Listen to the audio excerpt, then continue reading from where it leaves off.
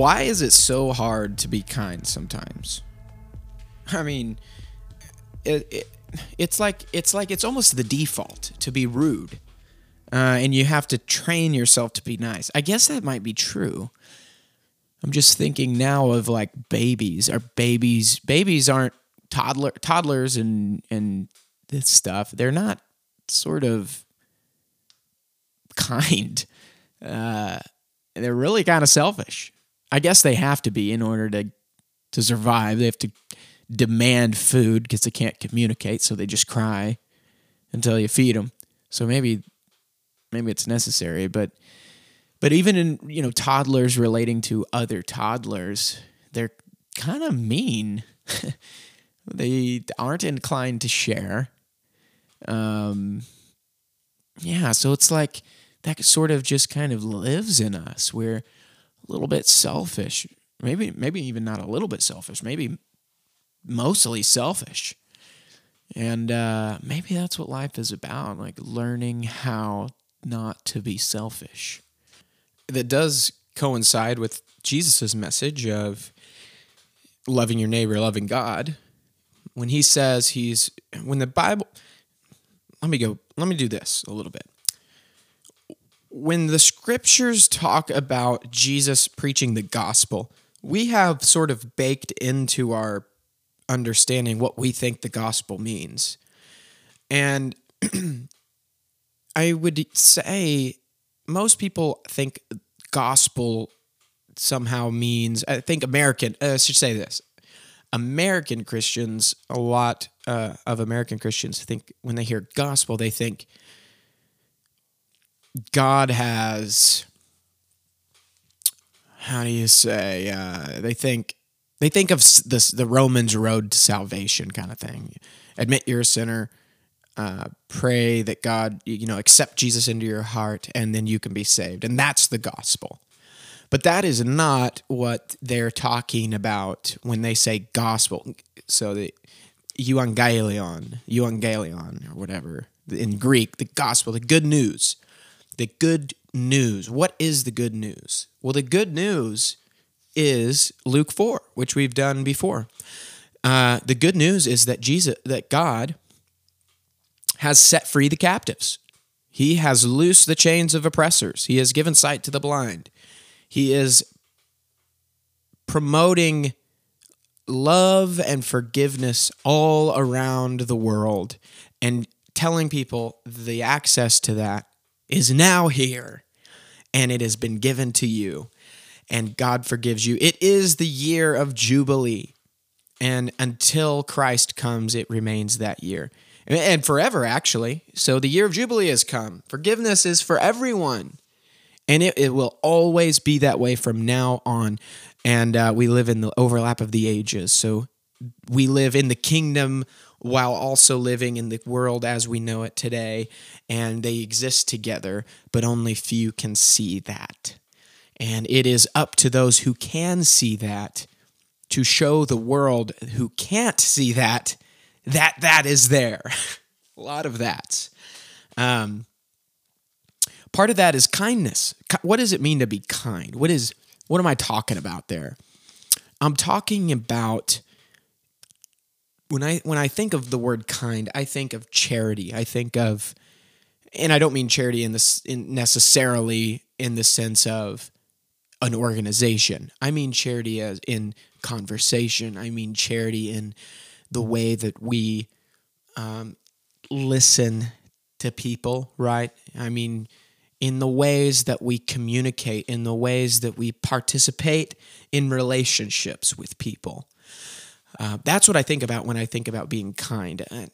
Kind of a superficial way to think, or maybe not superficial, but an overly simplistic way is like sharing, which I just mentioned about babies. But babies are pretty simple, so it works for them. But I mean kindness as a way of existing. And I think kindness is a byproduct of joyfulness. And I want to talk about joyfulness for a second. We're just going back and forth, kindness, joyfulness, wherever. Jürgen Moltmann defined joy in a way that I think is just incredibly profound. And he defined joy as the anticipation of hope. Now, let's break that down. And what does it mean to anticipate something? To anticipate something is to expect, to be looking forward to and expecting something, to be living in such a way that you are expecting something to come about. So, I may set my coffee pot to turn on in the morning as I anticipate the next day, right? I am anticipating the sun rising, and so I am preparing for that sunrise, although it is now nighttime. That is anticipation, to planning and living as though something will come about. And so to anticipate hope, what does it mean to, you know what? I'm doing this backwards. I did this whole thing backwards, and I just realized it when I just said hope. Let me go back on that. Hope is the anticipation of joy. So kindness, kind of the way I'm thinking of it, is like a byproduct of joyfulness, of hopefulness. And hope is defined by Jürgen Moltmann, as I've just butchered the frick out of it, is to anticipate joy. So to see joy on the horizon, to see joy coming, we live in hope. We live with hope, hopefulness, hoping that God will be true to his word, hoping that Jesus was right. We are anticipating joy because we are hopeful that God has told us the truth. And if we can anticipate joy, folks, we can be kind. We can be charitable. We can be loving and gentle. Gentleness is something not born in American identity. We Americans do not like gentleness. We like fast. We like now. We like productivity. We like aggression. And that is how we live. We prioritize time and we prioritize product and productivity. So if we've got, a day, we want to know what we're doing every hour of that day to be maximally productive. But gentleness, kindness, slowness, that comes a little bit against what we know about productivity.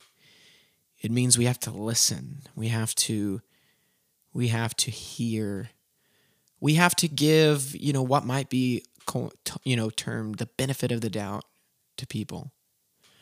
We have to be ready to hear what might be going on in their lives, because ultimately action is usually a byproduct of something else. So if somebody's being a jerk, it's safe to assume that person's living with something that their jerkiness is a byproduct of.